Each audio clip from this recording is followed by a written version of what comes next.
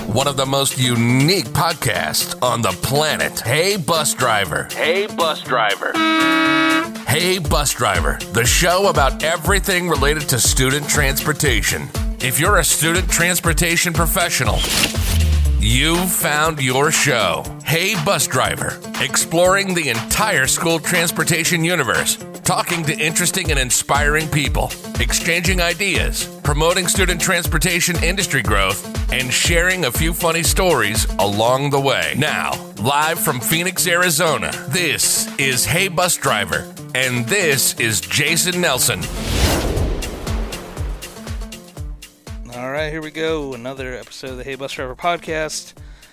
We are wrapping up the week, kind of post TAA, and man, I don't know about you, Chad, but I am tired. Like I think I could sleep another probably 10 hours. I probably sleep all day today, but had to work yesterday, and good seeing everybody. Good weather, and a little smoky up there, but we're getting back after it. So got some. Got my Biggie Smalls dance on. Yeah, got Chad, last night. Chad had his crown and all his gear and looked good. And so we've got... I did look good. Yeah, Thank you. some new friends from Iowa that are joining us. Nikki and Erica. I'm not going to try and butcher your last names. I'll let you guys do that yourselves. But they're from a group called Voce, and fairly new, but they've got a message that they're going to share with us today. And so thank you for coming out of your busy transportation summer. I'm sure that you guys are probably just as busy as we are, and on a Saturday, right? Yeah, I see you shaking your head. So welcome. It's a loaded question this week. Oh yeah, it's been a very busy week. Yeah, summer school, right? Start of summer school. Oh, start of it. See, I got going into our last week, so we're looking forward to the final week. But, yeah. So what's your year been like, and are you kind of excited to put COVID behind us? Yes. Yes. So this year has actually been incredible. Like Nikki has helped tremendously in our department this year, because not only did we have COVID, but our city where we live had a land hurricane, which I don't think any of us knew existed. It's called a derecho, and we had a land hurricane go through our city, and it just devastated. Yeah. Houses were ruined. We lost like 70%, I think, of our tree cover. Was it? Yeah, it was something like 70. It's insane. And so that happened about a week before school was scheduled to start, with everything else that was going on with COVID. So that happened. And then within our department, I had a baby, so I was out on maternity leave. And then one of our other supervisors in our department had an accident that took her out for months. And so 5 months, I think, 4 or 5 months. Wow. Yeah. So we had a lot happen one in thing our on top of another. district. Yes. Yeah. So I think we're all really excited to put this year to an end. It has been an incredible year with a lot of growth and a lot of improvement, but we're tired. Yeah, we're tired. We're ready to move on to next year, I think, and start planning and prepping. And did you guys start your year on time, or was it delayed because of COVID? No, it wasn't delayed because of COVID. It was actually delayed because of the derecho. Oh wow. And so we were tracking to start, but what cities did the derecho take place? I've never heard of such a thing.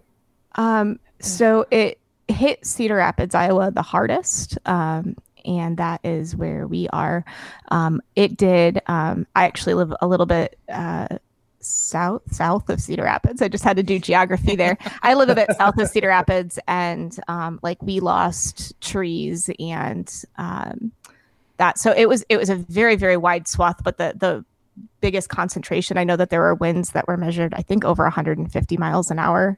But it's like a tornado that lasted for 45 minutes across an entire city. Does that bring rain too, or just basically wind? I mean, when I think of a hurricane, I think of wind and rain. So, and then a tornado. Oh yeah, a lot of rain and hail. And so a lot of people lost roofs, and a lot of people lost their homes. Wow. And then even just, you want to talk about how it affects bus routes, even as late as a month ago, I had a driver who came to me and was asking, hey, can you call the city about this street? Because the derecho cleanup, as they're cleaning things up still, right? This storm happened last August. Wow. And so I think they just announced this last week that they're 3/4 of the way through the cleanup. And that's how many months later. And they worked all through the winter. I mean, it's just been endless. And so, but yeah, when we, just as soon as, a month ago, somebody's asking me like, hey, can you call the city about making it so I can get through this cul-de-sac, because the logs that are stacked up there just from the street cleanup, they keep dumping into the street and I can't turn around. And so, yeah, we've never been so tremendously impacted by a storm. And in Iowa, we're not ready for, if this were, I don't want to like downplay anything that happens in places where they get hurricanes regularly, but we were completely unprepared. Sure. We got about 10 minutes of warning before the storm rolled in, and that's crazy. It was intense. Yeah. So I'd recommend Googling Cedar Rapids, Iowa derecho. You'll see all kinds of photos. Yeah, we'll do. Of just. I Googled the definition. Yeah. Oh, what did you find? A line of intense, widespread, and fast-moving windstorms and sometimes thunderstorms that moves across a great distance and is characterized by damaging winds. That's exactly what it was. Accurate. Yep. Good job, Google. So it's like a major burst to our microbursts that we get here, during our monsoons almost. So interesting. Yeah. It was just huge and devastating. And so this year really, for us has been, I was actually new to our district. I've been in student transportation for close to 11 years now, but this was my first year with this district. And it was an intense experience. I think anytime you switch jobs, that in itself can be a bit of an intense experience, just getting to know a whole new work group and them getting to know you. But then you add a derecho and a pandemic and a, coworker out on maternity leave and another coworker, big shoes to fill or having an accident. So, but we got through it, and I could not be more proud of our team, and to be part of that team has just been a phenomenal experience. I think I accelerated my getting to know the department. Like, you go through few historic events together in the space of a year, and I feel like I've been there for 20. So it's not all bad. Yeah. So what's your role in student transportation there in your district or your department? So I currently wear the hat of fleet supervisor. Okay. So we actually have 2 fleet supervisors. I am the junior fleet supervisor. I work on the operations side of things. I have worn other hats. I've been a router, a safety manager, a trainer, a driver. I've done a little of nearly everything, though they won't let me know near payroll, which is very wise. That's one thing I don't want anything to do not with. My jam. They tell me I have right? to prove everything it, I've seen at payroll. I'm like, Thank you. I feel that I'm pretty technically savvy, but it's just one of those things that, like, man, this is just a lot of work, So try and find somebody else to take care of it. But yep. Yeah. And, payroll is definitely not my jam either. But so I'm the safety and training supervisor for our department. I do all of the hiring and making sure everybody gets certified and trained, and also I wear the safety hat. So anytime safety's involved, that's how many drivers you guys have? Well, COVID, we lost quite a few. Not enough. Yeah, not enough, I think is probably the common theme that you hear. But we have about 80. Ideally, we would have about 120 or 100. Got it. So you're about the same size as us, or close to. So we're an elementary only district with, about 75. At our highest point, we went through a bell change, but we had 102 CDL drivers for our district, and then another 25 monitors. So, fairly sizable for the elementary level that we do. Do you do high school? Yeah, So we do. K-12 school district. Yeah. Right on. Yep. Cool. We sure do.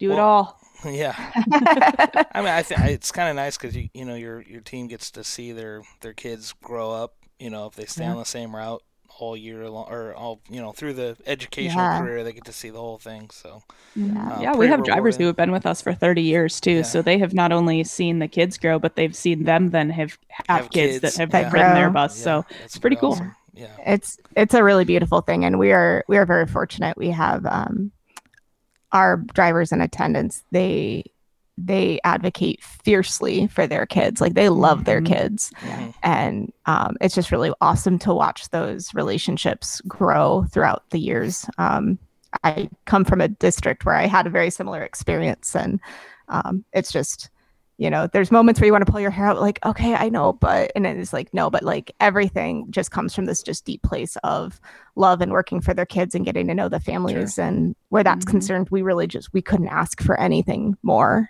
Yeah, no doubt.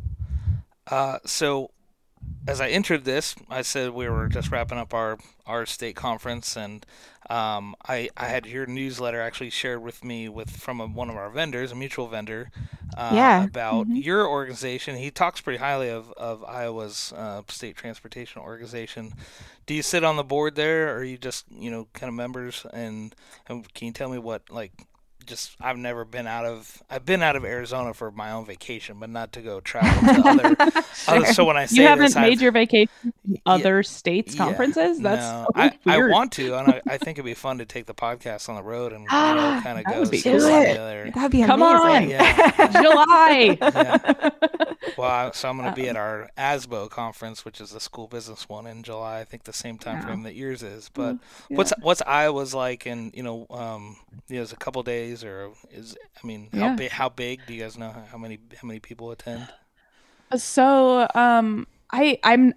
neither one of us sit on the board. We're both just we're our school district. We are members through our district of IPTA, Iowa People Transportation Association, and I've been to the conference once. It got canceled last year because of COVID, and there were plans to go last year. But when I went to the conference, it was about 2.5 days. It was really cool. They did a bus crash demonstration where they put a lot of time and effort into a huge production. Is that one they remote controlled and then like ran off a ramp or something? And they tried to get it to flip, but it wouldn't.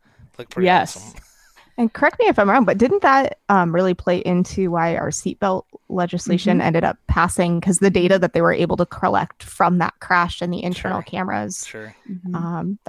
Very very interesting video that was out there, kind of floating. Yeah. So. It's very uncomfortable. Like on the one hand, I was like, "Oh, that's so cool," and then on the other hand, I'm like, "That is terrifying." Both. Of course, you got to kind of put yourself in the driver's seat, so to speak, right? And exactly. Like? So, yeah. I was reading in the newsletter that looks like so they did pass seatbelt legislation. So that means every new school bus, or do you have to retrofit your buses now? We don't have to retrofit. It is every new purchase. I think it was as of October 1st, 2019. Yeah, yes. Our 20s have them. Yep. So all of we have, about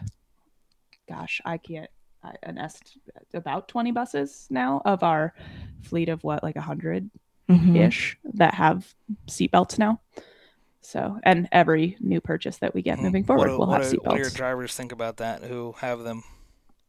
They like them? It's been a mixed bag. So the way that we assign our buses is often right now we will assign a driver to a bus, and so you want to have buy-in, and we want it to be a really positive experience for the drivers. And so we have some drivers who've adopted them and been like, yeah, this is awesome.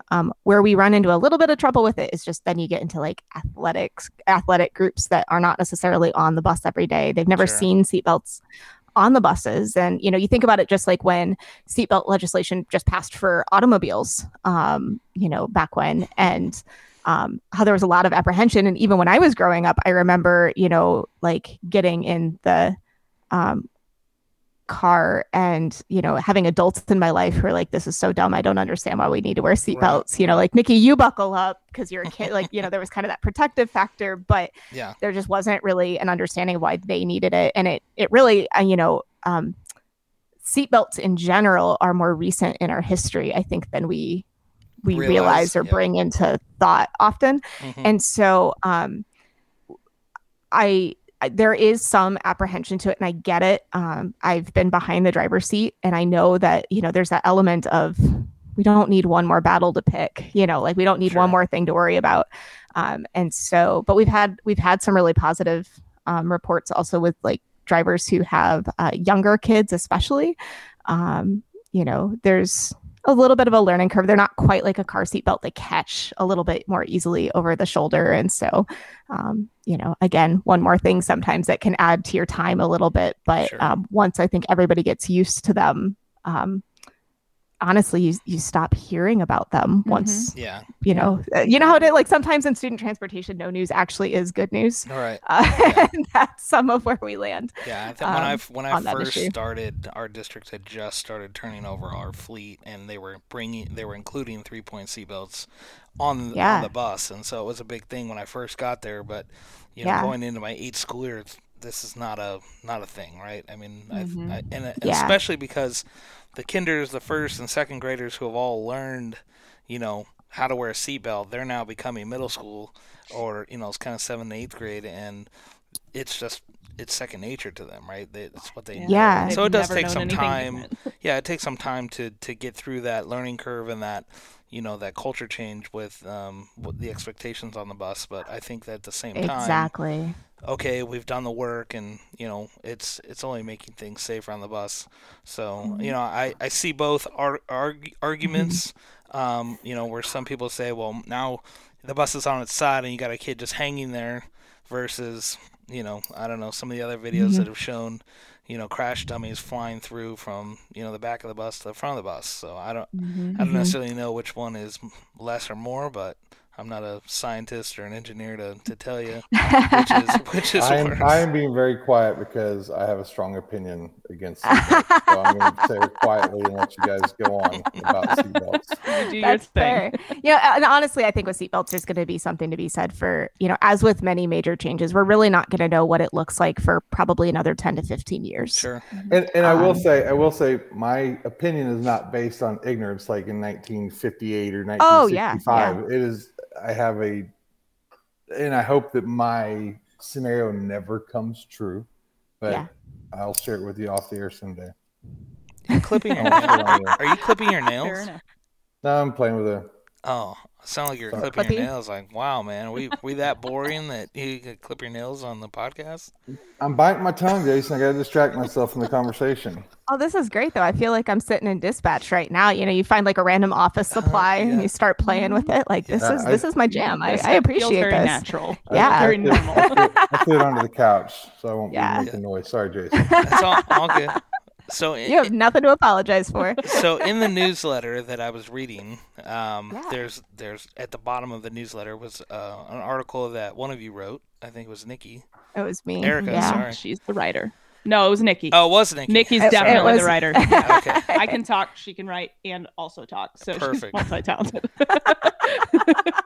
So it has to do with a group that you both kind of co-founded called Voce. So can you tell us a little bit about kind of how this got started, how you landed on the name? I've certainly never heard that word, so it must be a different. Is it like Italian or different? It is Italian, yes. Yeah. So I have a musical background. I actually am a violinist turned fiddler, if that means anything to you.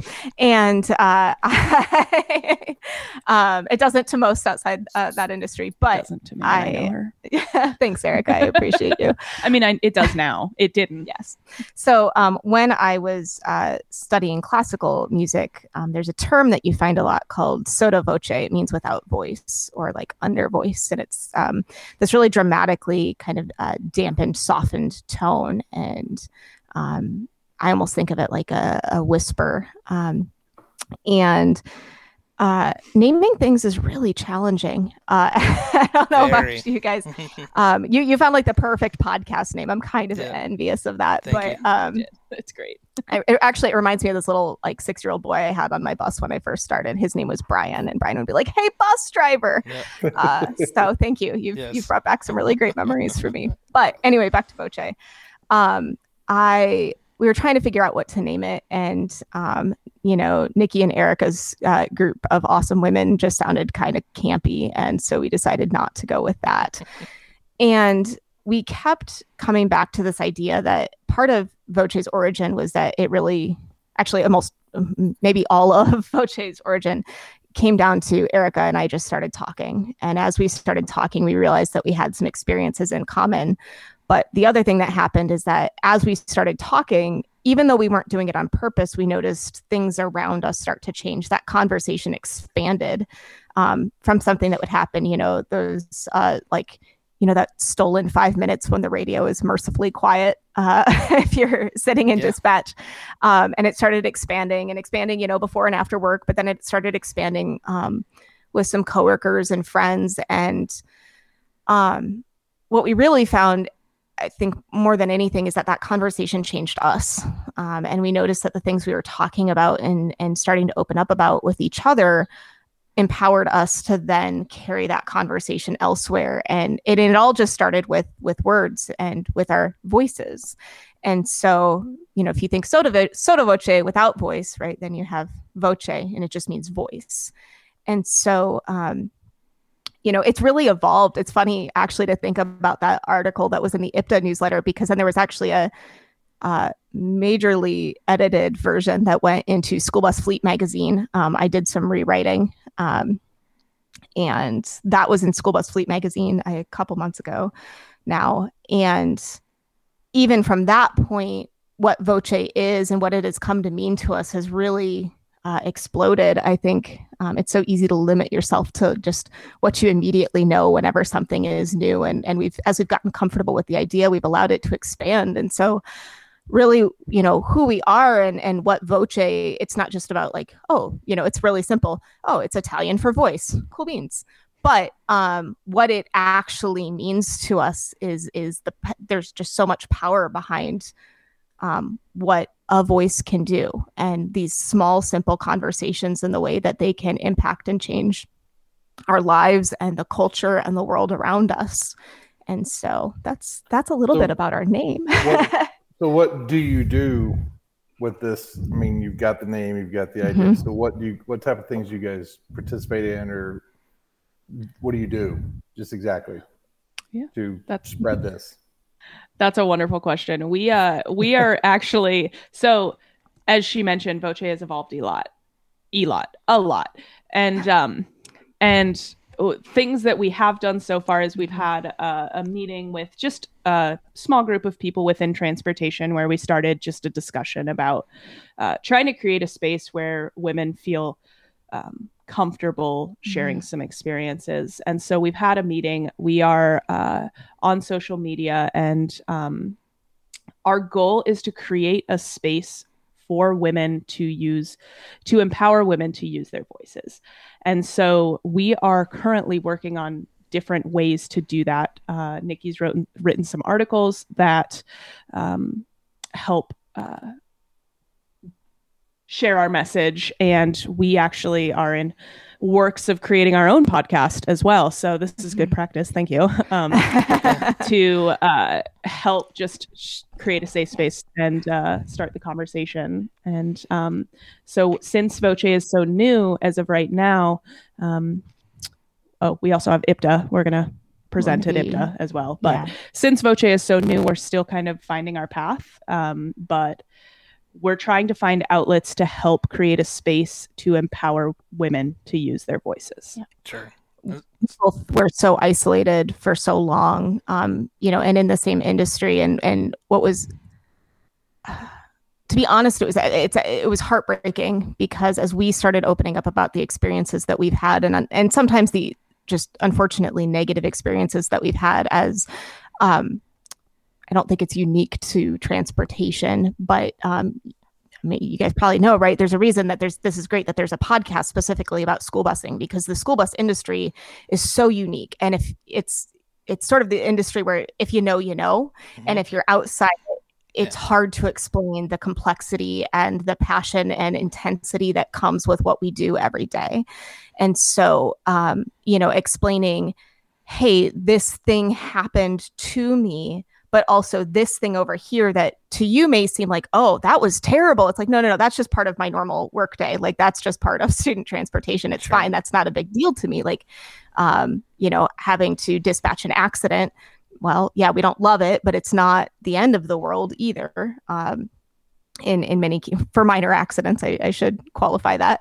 But then on the other hand, this thing over here, maybe it was a sexist comment that was made to me. Maybe it's, in my case, right, sometimes it's been a joke that I've participated in simply because that was the culture that I was working in, but I was really uncomfortable with what was happening. And maybe it was even at my expense, about my body or my sexuality or my capability, simply because I'm a woman. And if you don't understand the industry, it can be really hard to then understand how this is just, you would think like, oh, just report it. What's the big deal? Just report it. But when you're balancing all these other things, and then you add to it maybe being in a leadership role, whether that be training or whatever it might be, whatever kind of leader you are, now you're having to have your energy sapped by this thing that's happening, and at the same time trying to be a leader. Right? Like, just the normal challenges that come when anybody is a leader. And so it can be exhausting. And so within empowering women to use their voices, the first thing we want them to know is that they're not alone, because that was the game changer for both of us, is that we realized we were both having these experiences. We were both uncomfortable with them, and we weren't alone. And then, that has given us the courage to start to talk more openly and honestly about things. I have reported things to Human Resources this year that I have let fly for 10 years that were absolutely inappropriate. But I've started to get the courage to report those things because I knew that I wasn't alone. Do you find when stuff like that happens, especially a female in a leadership role, it discounts, if you will, discount the right word I'm looking for, like their role. It takes away from their power. It takes away from, people. Some people start to disrespect what they're saying, their role. They're not going to listen to them like they would a man that participated in a joke or whatever. So I get that. Where it could happen to anybody. I'm not the sexist part, but even a male, if you make jokes or I don't know what I'm trying to say here. Like, if you don't take your leader, your manager, his opinion or his directions genuinely, or you kind of like push them aside jokingly or whatever, they'll do the same thing. But with females, it's so much easier because it can be just a joke or an inappropriate observation or something like that will diminish their power in that role and make their job even harder. And it's not fair. It is not. It absolutely isn't fair. And there's a lot of ignorance out there with obviously among men, like, not among women too. True with women. Women can participate as well. Yeah. And I mean, it's a culture that we've grown up in and we've gotten used to because that's just the norm. And I wouldn't even, it's not always ignorance. Sometimes it's just that this is what it's always been. And what I meant was ignorance in what it's doing. They don't understand the impact they don't understand the impact the things they've said or their actions are having on another person. And I think, Courtney watches some Real Housewives, and I think women understand the impact that their voices are having on the other women. It's pretty vile. Which is interesting. Out of disgust, that's an interesting comment, because I was just curious, like, some people welcome that type of attention, and so what is that? Even in the workplace, right? What does that? I almost feel like that deters your message and maybe almost points or puts you in a interesting spot, because it shouldn't be allowed in the workplace. Yet some people almost, want that type of attention, right? And so, what is that? What would you say to that, or how does that affect what you guys are, what your group is trying to do? I can speak pretty strongly to that because that's part of my story. I was in different city than I currently work right now, and I was in an environment where So let me put it this way. I talk a lot, but I'm actually pretty shy. And I'm a little, I play violin in a band and, I have a lot of fun there. But when it comes to just like day-to-day social interactions, if I don't know my role in it, I'm actually pretty shy. And I have, contrary to popular belief, I actually have a pretty wicked sense of humor, if I do say so myself.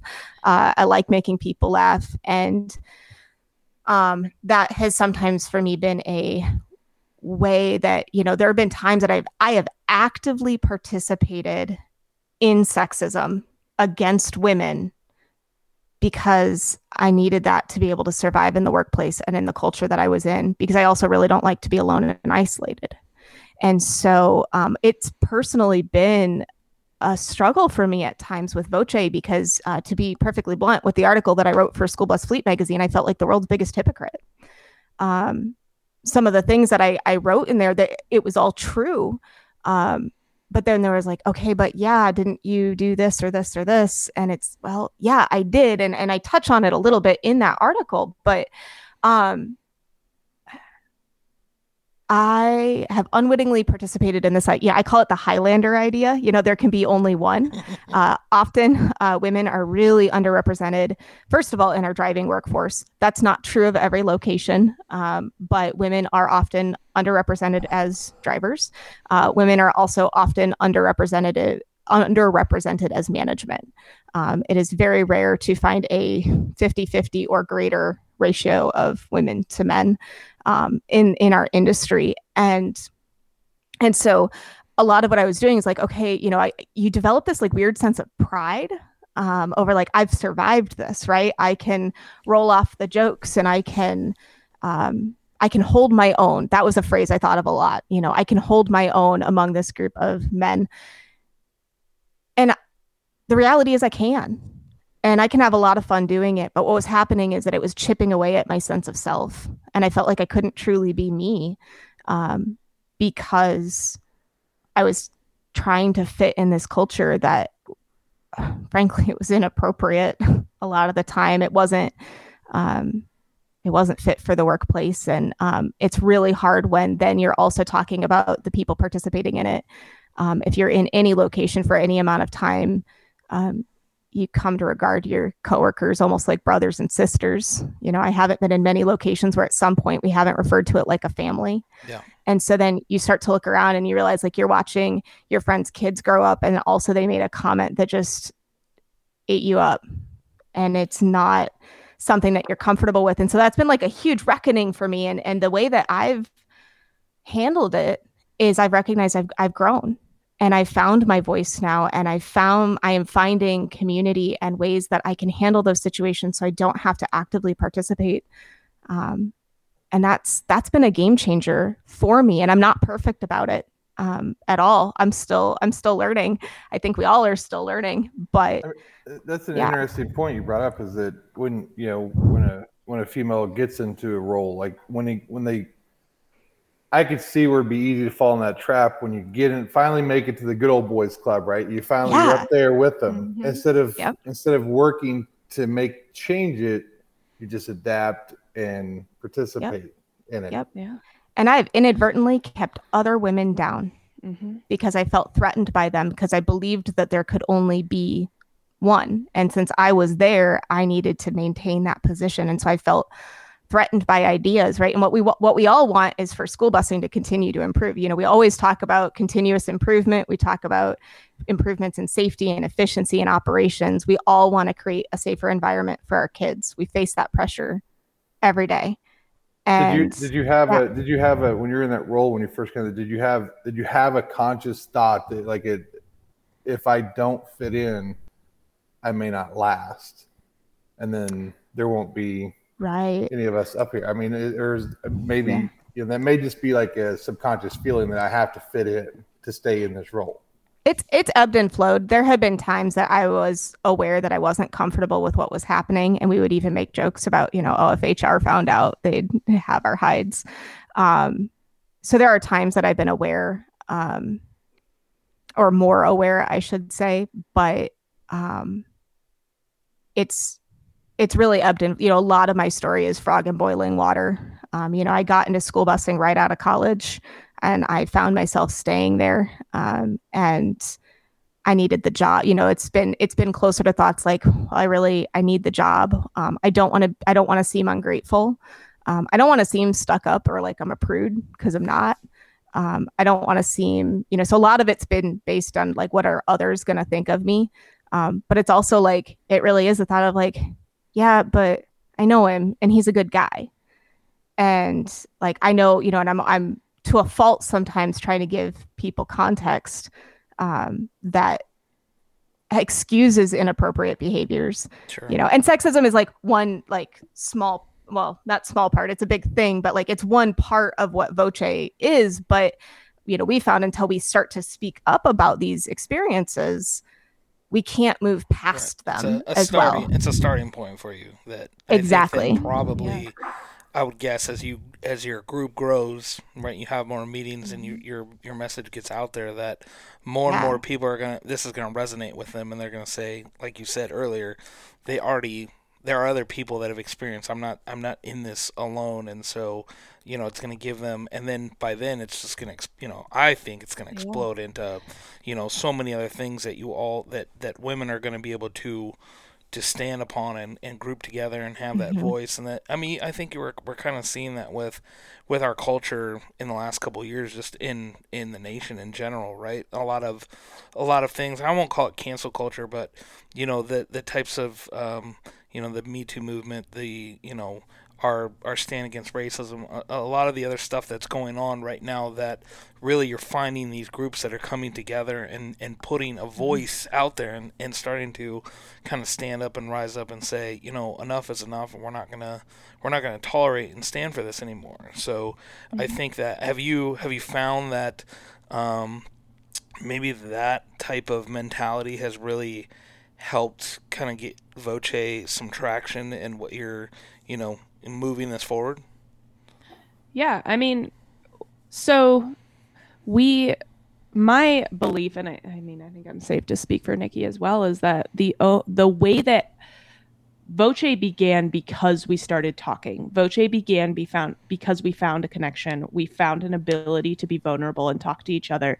And through that connection, we found our voices. And without, it wasn't intentional, but we saw our voices start just little ripples throughout the department and throughout just our interactions with people in general changing. And that was just because two of us started talking. And then as we've added people to that conversation, it's similar to what you're talking about. We're noticing small shifts in the interactions around us. And our hope is that through conversation and through connection and through community, people can find their voice in a way that they haven't been able to use it before, and find confidence in themselves to use it. And eventually, like the only way to make change is to find your voice, find your community, and start speaking out. And so, that would be amazing if that's what happened with Voce. We really just want to provide a space for women to speak and use their voice in a way that they haven't before. And there have been some things that have happened, like the Me Too movement, and you mentioned speaking out about injustices and in our society and everything. And so there has been some movement already, some traction gained already, and we live in a society now where it's becoming okay to speak out about things. Right. And so it's certainly helpful. When people think of sexism and harassment and things, they think of the really, really egregious things. And we are typically, not always, but we are typically past that point. You always have the people who toe the line and go a little too far. And many women have those stories. We are, for the most part, past that point. It's the little everyday things that just chip away, like Nikki was talking about earlier, that tear you down. It's being in a meeting and being interrupted twice as often as your male counterparts. See what? I'm kidding. Exactly. It's that. Yes. It's having to come into every discussion over prepared because most likely your authority is going to be challenged, authority in air quotes, but your knowledge and expertise are going to be called into question. It's fear, honestly, of messing up. And we all mess up. I don't know. I've never met anybody who doesn't mess up at work on occasion, but it's fear of messing up. Oh, yeah. That's right. Oh, okay. Did you, Nikki, did you find that when you go, when you started, standing up and reporting into your HR, like, were they apprehensive about it? Did they just kind of, deflect you to board policy and try and make excuses? Or did they actually, take what you were saying and do something about it? We are really fortunate to have a boss who advocates for us. And we have been, one of the just very real practical thing that has happened is that as Erica and I have started talking, we've been more open with our boss about what's going on. And he's male. And we're really fortunate to have support and that he will always hear us out and listen, and we can have an open and meaningful conversation. And he's very willing to listen. And he's worked really hard to create safe space with us so that we know that we can trust him to bring these things up. And so we definitely have found reception. It's funny because sometimes I've thought when you're getting ready to report something to HR, there's this idea of I'm not a vindictive person. It's never that I'm looking to get somebody in trouble. And oftentimes the only reason I report something is because I just don't. I have a 2.5-year-old niece who I adore. She's the world. And I keep thinking about the world I want to create for her and the example I want to set for her. And I would be heartbroken if some of the experiences that I've reported, I would be heartbroken if she didn't say something, if it had happened to her. And so within that, you kind of ask well, what's my end game in reporting this? And yes, it's not about, even for me personally, it's not even about I'm not looking for justice or a particular outcome, because it can be hard to know what do I want to have happen now? And a lot of times it's just, I want it to stop because I want a better world for Eva. Completely makes sense, right? And we drive kids, right? So, yeah. I think it's easy to forget about, the type of work that you focus on your employees and the actual operation side of it. But the reason we're here is for kids. And so I think that not only our own family members that we want to make things better for, but our student population that we, our community that we work for is all in the same boat. And I think that not only is it in the workplace, right, it can happen on the bus, it can happen, in all of those cases. And if drivers aren't hearing something or reporting or saying something, it's very easy for that type of behavior to be just let on until, and so it almost changes from one to, say, bullying, and then bullying to suicide, and then, and so on and so forth. And those are all things that if you hear it, we could stop it immediately, right? If we just all be better people. And, so I definitely, it's just interesting, right? It's a whole concept is interesting, and I appreciate what you both are doing. I think it's very, obviously I'm not a woman, but I think it's definitely it is empowering because like I said, we all come together and we're all here for one common goal, that we all should be able to respect each other and look at each other with the technical and the technical ability that they're able to bring into their position, whether they're male or female, right? Only if it's the best person for that job, I want to be able to communicate with the best person that I can to help us end in that one common area that we need to get to. And so, we've unfortunately are experiencing a little bit of that where I'm at now. And I don't even know if it's just because the relationship isn't there quite yet because this person's been so new with us, but, the level of, student transportation knowledge that this person brings, they're better than I am, right? And I don't know if people just come to me because I've been there longer or if because I'm a male, I don't really know, but I definitely witnessed the same type of behavior that you're talking about, in that she's almost negated and kind of looked past because I'll just assume that it has to do with her gender. Yeah. So yeah. I grew up in a small town, and I worked at the hardware store, and it was the funniest thing because I started there the week after I turned 16, so basically about as young as I could start, I did, and I worked there until I was 19, and I remember being, having been there for a couple of years, and somebody would come in off the street and they'd want to know where something was, and I'd say, "Hey, can I do anything to help you?" And they'd say, "No, I'm all right. I got it." And then they'd go find one of my coworkers, who was often a young man, and they would ask him, and then he'd come and find me because he knew that I knew the answer. Sure. And you see, whoever it was that came in, the customer is like, "Oh, sorry." Yeah. And it's like, that's wonderful that, okay, cool. It's, there's always a little bit of poetic justice, I think, in that. Absolutely. But it's also exhausting. Yeah. Because I want you to just listen to me the first time. Right. I just want my voice to be heard. It's almost hard to not be vindictive when you're saying, "Well, you just walked past me. I could have helped you 2 minutes ago, and so now, no, I'm not going to help you." Right? Yeah. You just need to figure it out on your own. Yeah. Well, and we had so Erica and I recently had the opportunity to sit down and visit with a Scottish arborist living in Germany. I think I got that right. Yeah. And so completely different culture, completely different country, completely different profession. And as we had this just amazing conversation with her, and full of commonalities.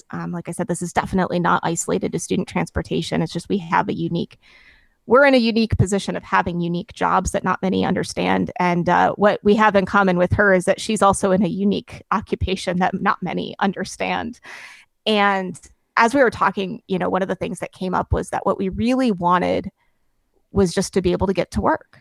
Like if I could think of a perfect day at work, it would be to go into the office and have the fact that I'm a woman not cross my mind. Mm-hmm. And not have to cross my mind, and not have to adjust anything that I do or say simply based on the fact that I'm a woman, because I want to work. That's why we're here. This isn't like, oh, make things softer and easier on us. We're pretty tough. We can we can handle it. But it's that we want to be able to focus on the jobs that we were hired to do. So as you guys move forward and grow, you've got a Facebook page. You'll have more meetings, I'm sure, at a point in time. But question, do you encourage males to join or to be a part of it? Because I see that as a huge benefit for this movement, because if you're secretive and you're having your meetings and no men are in there to hear it, they can't hear the message either, right? I mean, they're not hearing. And I say this because Berenstein Bears book. it actually happened to me recently, about less than a year ago. I'm a single dad. I've got 2 older boys. I've got 3 boys, but I've got 2 older boys that I raised from the age of 6 and 3. Their mom was nowhere in the picture. Oh, wow. I get Mother's Day cards for my boys, which is one of my favorite things to get for my kids. And they're like, "Well, you were our mom and our dad, so why wouldn't we give you a Mother's Day card?" Awesome. Right? But also a transgender child.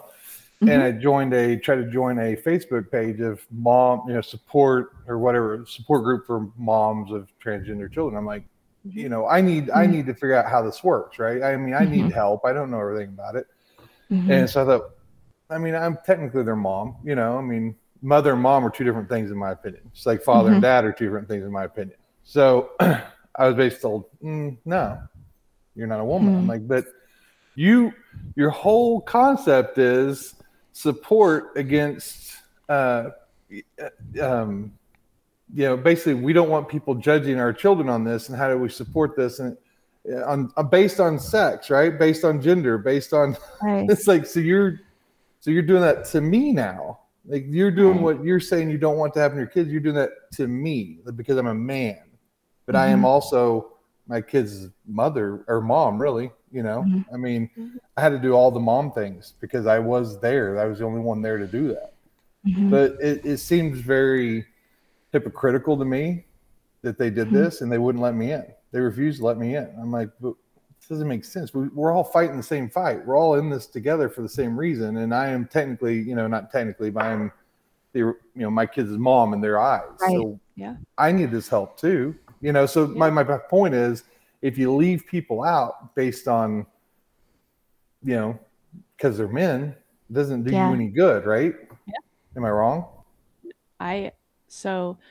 My Voce's purpose is to help empower women to find their voice. And every single human, regardless of how they identify, is a part of that empowerment. Solution. Yeah, is a part of that solution. And because if there is a culture within our society that Nikki mentioned she shared her story of the culture that she was in, and the culture is it is sometimes to tear down women so that they can't grow, they can't improve, and they can't use their voice. And in order to change a culture, it takes everybody, and we all contribute it in some way or another. And so we are not excluding anybody from our purpose, which is to help empower women to use their voice. And so everybody has a part in that.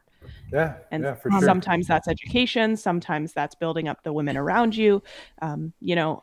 Nikki mentioned our boss. He has been such a strong ally and advocate for us when our voice has been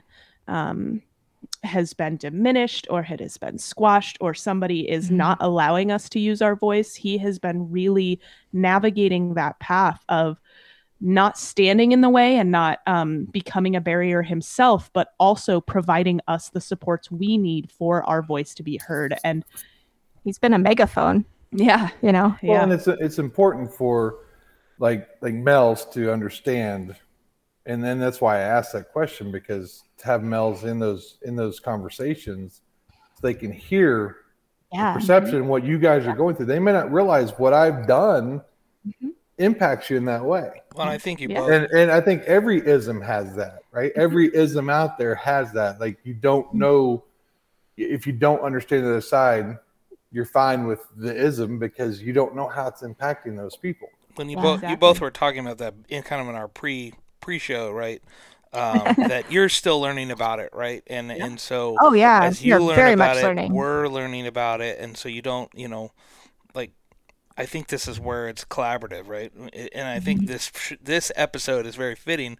Here we have two males and we have two women, or two females. So two men, two women that are kind of understanding and kind of holding hands, if you will, and sharing this journey together, that we can both have some takeaways, and like how can I be better in the workplace? But at the same time, I really understand what Chad is trying to say, in that I would hope that men are allowed to the group, so that if they want to grow and want to be better, that they can hear the examples and the stories. But I can also see the woman's side of it, in that if it's a safe space, right, for them to come, all of a sudden they're like, why are these men here, right? And they feel vulnerable. I don't really want to share because I'm not comfortable, because, a big guy like Chad's in the room, and is he going to belittle me, or, and so now it's just it comes back to the two of you talking and sharing your story, and them just listening, where, I don't want it to, I'll say like an AA meeting, right? I mean, that's the best thing that comes to mind. We're all sharing our story. We're all sharing, like, learning and having takeaways, or even just conference type stuff, right? You put everybody in a room and do let's talk session, right? We just did a bunch of those on Wednesday at our conference, where it was specific around a group of people. You all are trainers, you all are administrators, you all are support staff that work in your organization. So we had questions tailored to get them to talk about how they dealt with specific issues. So I hope that that is perceived. It's not perceived as men are bad, and we are not anti-men. Make it very clear that is not at all the direction we are headed. So this is actually a subject we've talked about. I don't know that there's much we haven't talked about recently, but I will say our conversation started behind a closed door, because when pre-Voce, right? When it was just Erica and Nikki sitting in dispatch between radio calls on a quiet afternoon. There were subjects I wasn't even really ready to say out loud to anybody. And there was, I can speak for myself that there's been a lot of shame that I have carried because I've had a couple more dramatic examples of sexism happen to me. And I carried that shame with me, and I wouldn't have at that time said that in front of a man. It's interesting because now I would, if, that were a person, if it were in that moment productive to the conversation. Yeah, like there's some caveats there, but in general now, like I feel very empowered and safe to tell my story because I've been able to, by talking about it, by finding that connection, I've been able to stop that shame. It doesn't haunt me anymore from day to day. I don't carry the weight of the things that I said while I was trying to survive in an environment, which, by the way, I will say again, was filled with men who I consider to be brothers. They are people that I still care about so deeply. And I watched their kids grow up, and I watched them fall in love and sometimes fall out of love. We live life together in this like little fishbowl. I think in student transportation. And I don't want to exclude them from the conversation. And there is this tension that we have found. And as we've talked it through, there are some conversations that probably first, depending, I don't even want to qualify it to women or men.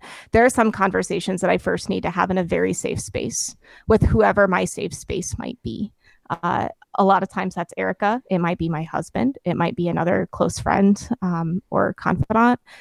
It could be a bunch of different people. Sometimes it even just depends on the topic, right? What it is that happened and who happens to be around at that time. But when we talk about the work that Voce is doing, men are always invited to the table. Men are always invited to that conversation, and that's not going to change. So while there might be some individual conversations that just so that a woman can feel safe to share her story and cast off some of that shame, because we've experienced it too, and sometimes you just need to talk to somebody who's been through exactly what you've been through. Those individual conversations are a very different thing in our minds to the conversation that, capital letters, bold, black, whatever, as a whole that Voce is having and starting. And so I think it's absolutely important.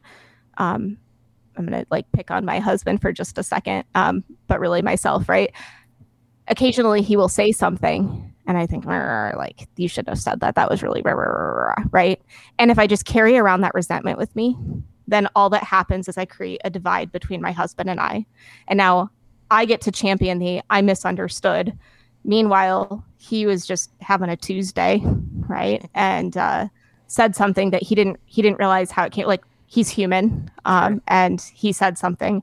And if I don't come back to him and say hey, this is how I experienced that comment, and he doesn't equally have a chance to say, oh, but that's what I meant, then we're never going to have that reconciliation. We're never going to be able to have that unity that we want. And that's what I see in student transportation. And just for women, I think, in whatever facet of our lives, is that until we can have these conversations, until we can reconcile and come back together, it's really hard to achieve that common purpose in our industry of transporting students safely and advancing as an industry, because there's going to be that resentment, that barrier in between. And we want to break that barrier so that we can all improve. And these conversations now in our office are normal. Mm-hmm. We've actually normalized talking about sexism, which I never thought would be possible, and yet here we are. Yeah, and I think among women and men. Yeah. And so my fiance Courtney gave me a book and a guy to listen to his podcast, and very informative. And it was when everything was going on, the Black Lives Matter movement and stuff, and that was big in the news. And it was, people say I'm not racist. Okay, yeah, no, we're, I'm not racist. I'm not, but it's more important, and I learned from reading this book and this guy's podcast, you should strive to be an anti-racist, right? Yeah. Anti-sexist. Just saying, I'm not sexist, yeah, but if you don't shut down the sexism, you're also not anti-sexist, right? So that's where men and other people, even women, understanding this more so they can work to be anti-sexist, right? Yeah. Anti-racist, I mean, you got to be anti. You can't just be like, I'm not. Yeah, but if you're not shutting it down, you're kind of sort of supporting it, right? You're not, you're not doing anything against it. Yeah. To put it very bluntly, I have been sexist against women. Mm-hmm. I am a woman and I have been sexist against women. And sometimes that's been by not speaking up. Sometimes that has been by explicit things that I've said. But more than that, I have some implicit bias against women. For a long time, so do I. Seriously. I think we all do. Yeah, but let me tell you about those women. Oh, I know, right? But I actually, and my friends who knew me well, they heard me say, like, I don't get along with women. I don't like women. I don't like working with women. I don't understand them. They scare me. And here I am, starting a group to empower women, which is grown a lot. Yeah, with another woman. We all have areas and we all have blind spots and we all have things that maybe it was never even explicitly taught to us, but maybe it's just an experience we have that we've just sort of attached to somebody else. Maybe it's based out of our own fear. It could be one of 100 things, and often for me it is. But I think the most important thing that anybody can bring to the conversation is a willingness to learn, and a willingness to grow, and a willingness to be vulnerable and to listen. I'll tell you one thing I learned when Courtney and I were first dating. She bought we went shopping. She got a couple pairs of shoes. Mm-hmm. And I reached over to take the shoes, in the store. And she's like, what are you doing? I said, well, yeah, I'll carry them for you. I'm a strong, independent woman. I can carry my own shoes. So fast forward 4 years at the store, she gets something. She goes, Aunt Timmy, I'm like, you got it. You're a strong, independent woman. You can carry that. I guess you guys laugh a lot in your relationship. I'm getting that sense. He just gets beat when they get home. So yeah. Anyway, so hour goes fast, right? We just nailed an hour. Just a couple more questions, just kind of bring it home. Are you guys? You kind of talked a little bit earlier. Not sure, kind of what this whole thing is going to look like. Are you going to be meeting regularly? Is it gonna be through a podcast? Is it going to be? I think you had a Zoom meeting already, like one. Do you want to talk a little bit about that and kind of what your turnout was and how the whole experience was? Was that what you thought it would be? What kind of what you envisioned when you started? No. No. Man, so we've learned and we've grown and we've evolved a lot just since we started. We had this really so you've heard us say the word safe space so many times. Yeah. And because that is so important to using your voice, is you first have to have a safe space to use it, to build the confidence to be able to use it in a space that's not necessarily so safe. And so the meeting that we had these ideas that because of what we were a group to empower women, that we would automatically be a safe space. And we made this assumption that was really unfair to make. And so the Zoom meeting didn't go quite as we had hoped. We learned a lot from it, and we did have some good conversation and make some good connections. But what we really learned is that we needed to sit down and decide where we were going with this and what was our true purpose. And through a lot of reflection and growth, we have determined, and some tears, yeah. We determined that our end game is empowering people to find their voice, women to find their voice. And and prior to that meeting, it was more so focusing on sharing your stories to be able to use your voice. And that wasn't necessarily it didn't go as well as we had hoped, and that's okay.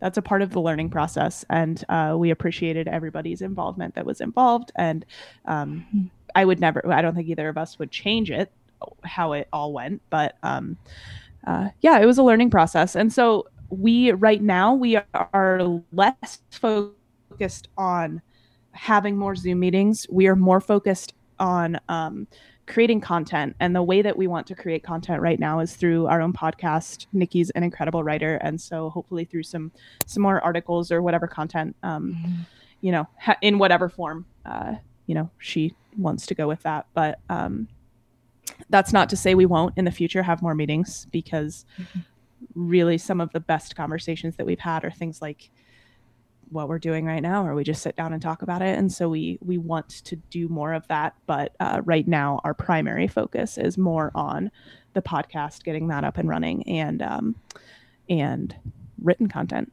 And to that end, we will also add that we are not anti-meeting. And if there is anybody who happens to be listening that wants to sit down and just have an honest conversation, we would love to do that. Just reach out to us.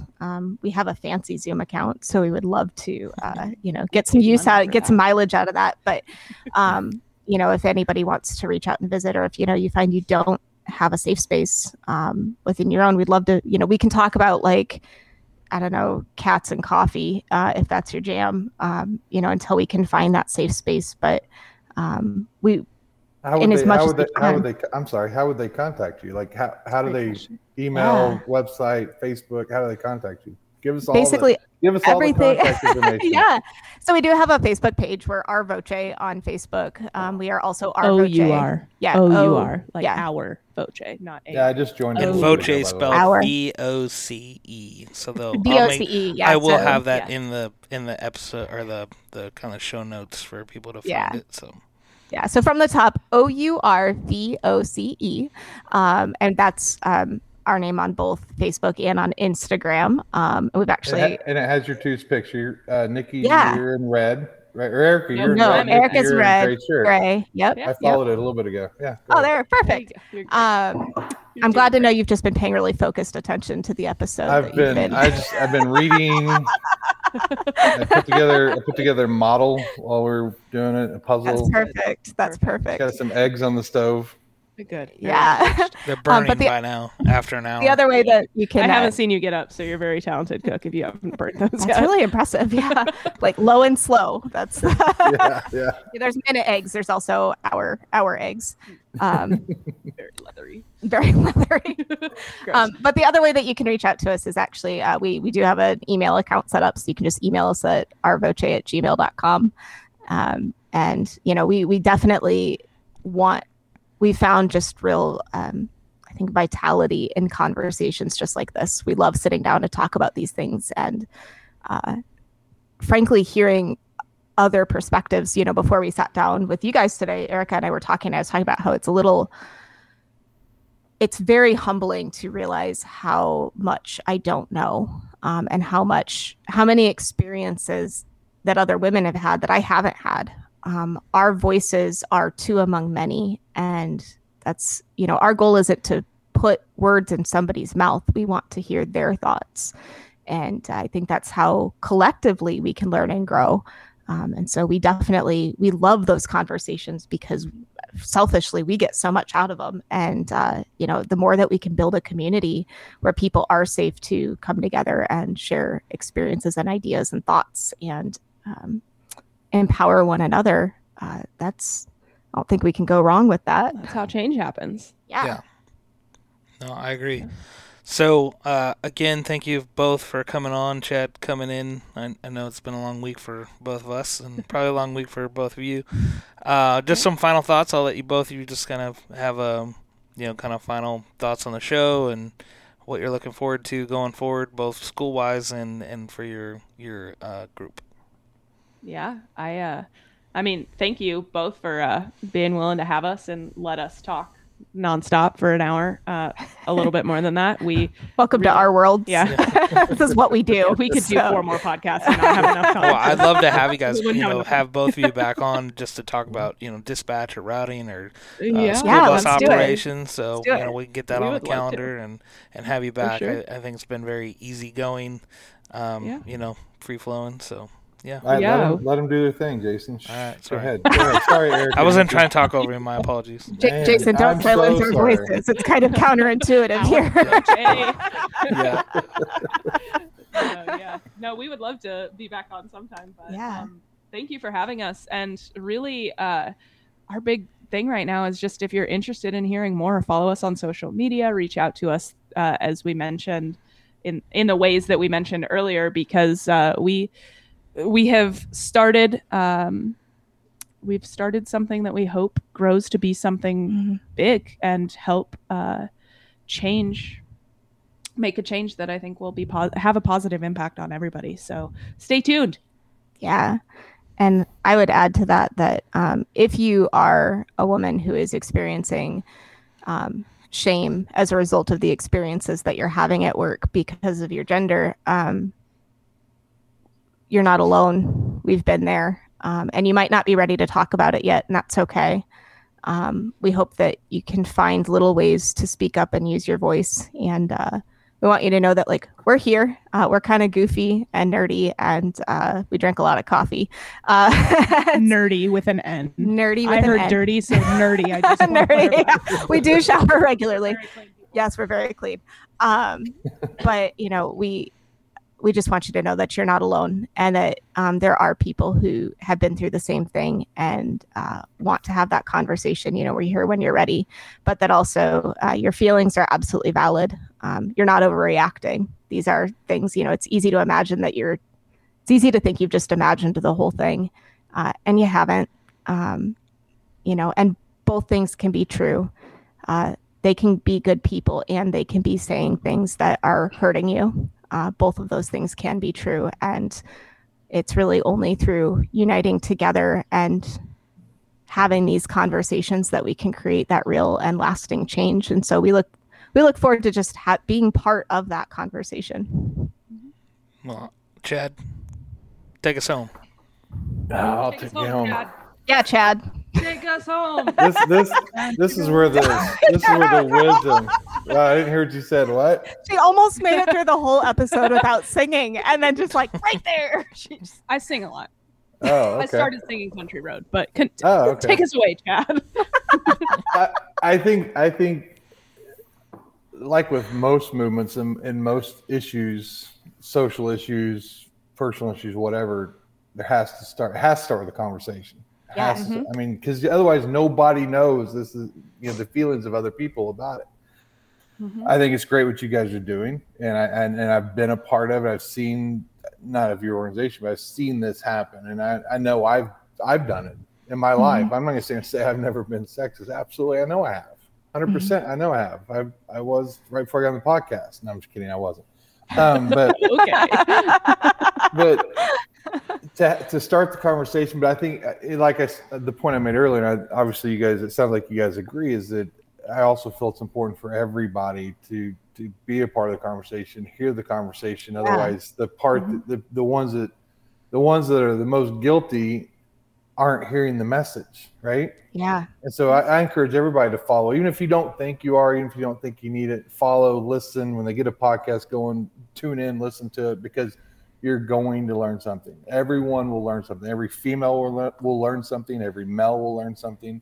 We're learning things. Yeah, we're far from experts. We're just people with experience. And I mean, we have a sign in our front yard: feminism is for everyone. Be kind to all. I mean, I'm all for all those messages, 100%. Probably not as much before I met Courtney, but she's taught me a lot.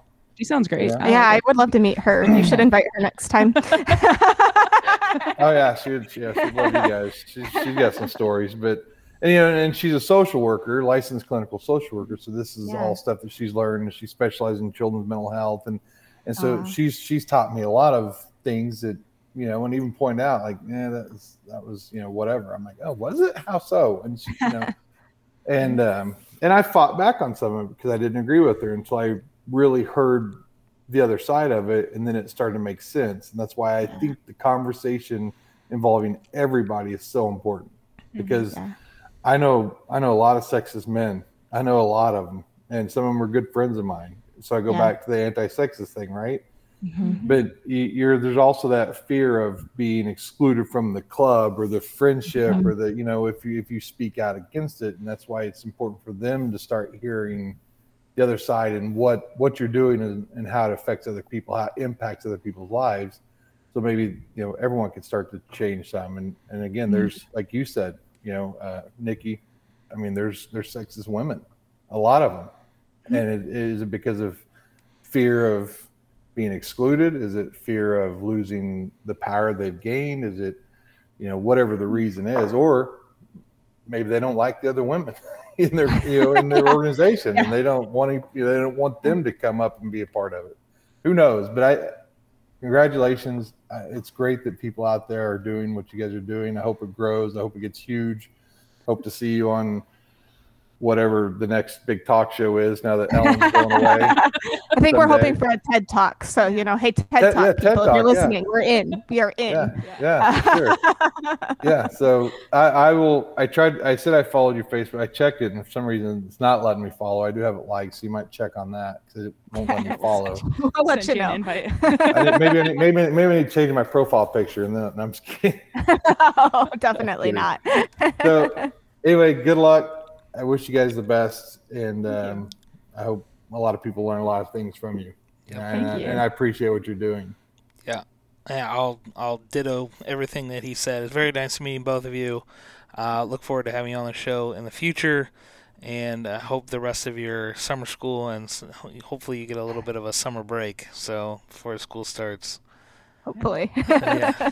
We'll see. Thanks. Yeah. That's the goal. All right.